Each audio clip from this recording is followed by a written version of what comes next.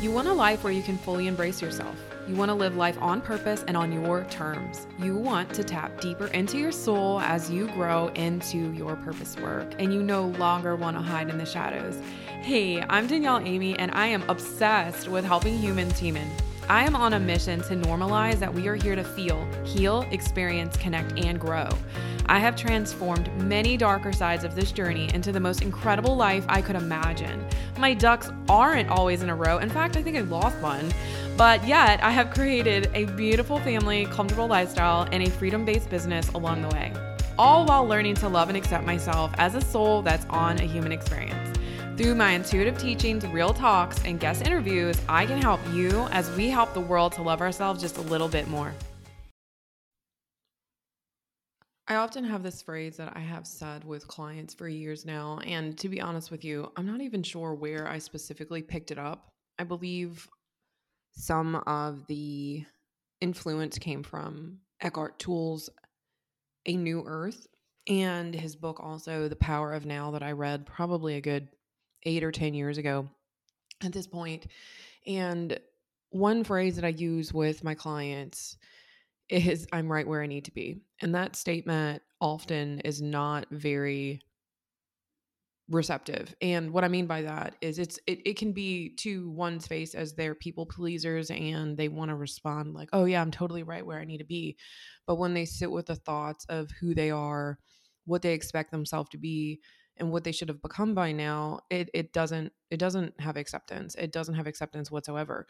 And so for those of you that have been, I guess, in this predicament for some time of wondering and asking why stuff isn't moving forward the way that you have perceived or expected that it should have been by now, especially if you've been doing lots of self-development work and you're in, the spiritual world and gifts and reads and awakening. And there's this portion of life that if you have been in those worlds, that in fact has been being a disservice to you. And I don't say that to put anything down. I say that to bring light to more than likely where you have ended up. And where you've ended up is in another box, in another caliber of life that has set you up to expectations in which you feel like you haven't met. Because if you're right where you are and you're right where you need to be, and the now is exactly where you're supposed to be at, everything is exactly as it needs to be. And I know then there's some of you that's like, well, I'm this, I'm this, I'm this. They're only words. They're not definements. They are emotional experiences that you need to feel, not avoid. And they can present themselves in many different ways.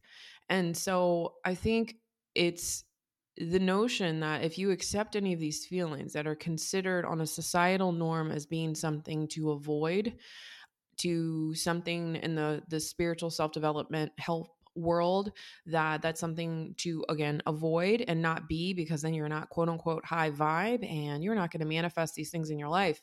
But guess what? They're not telling you if you don't actually acknowledge these aspects of yourself, because these things are very important and you basically are turning a cold shoulder upon them and abandoning them and saying that their worth doesn't matter and that the experience doesn't matter. So you're creating a void within your cellular system.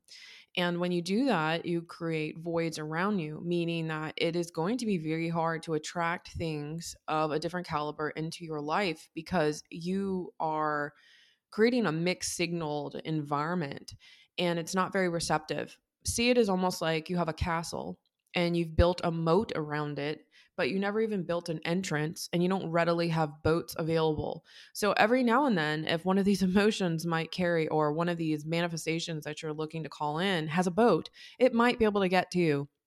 But otherwise, it's going to be really hard for people to get across, because in this moat carries lots of guardedness, and to where, people, of course, wants to say that they want success and they want money and they want a relationship and they want to move, or they want this amazing business, or they want this amazing career.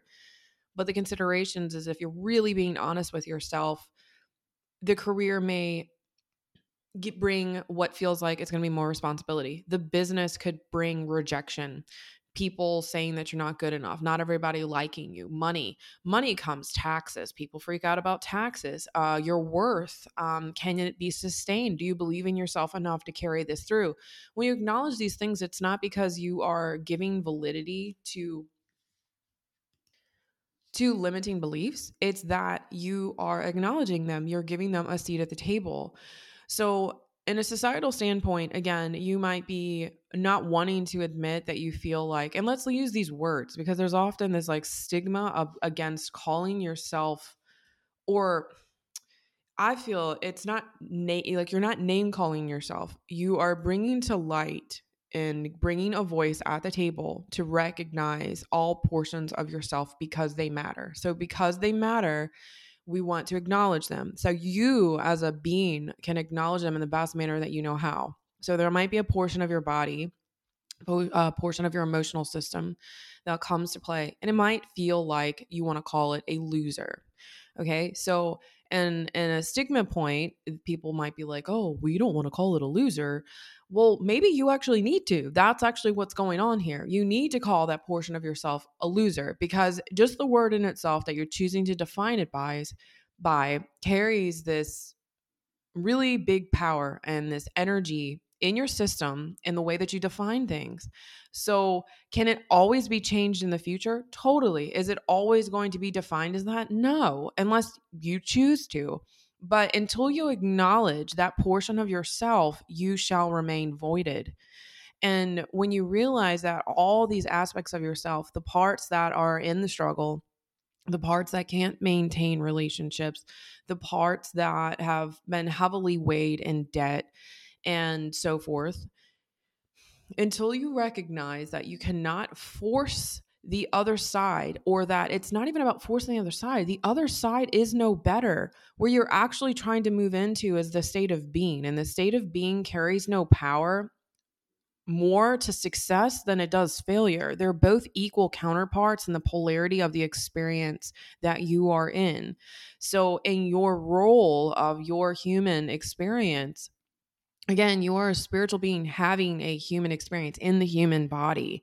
You've already done the spiritual stuff. Like you already are that thing. So it's not to go find that. It's to experience humanism. It's to experience diversity. It's to experience tension. It's to experience polarity. When you are experiencing polarity, you are not living a linear life. When you really are being expansive in a higher state of consciousness, you're realizing that when pitfalls occur, when failures are showing themselves as you define them, when expectations are not being met, you are meeting yourself. You are actually pleasing yourself. You are actually winning at your life.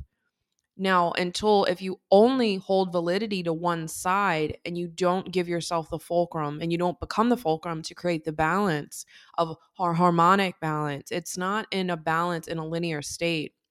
It's more of giving and taking and giving and taking, just like a bank account of spending and receiving. You can't just spend.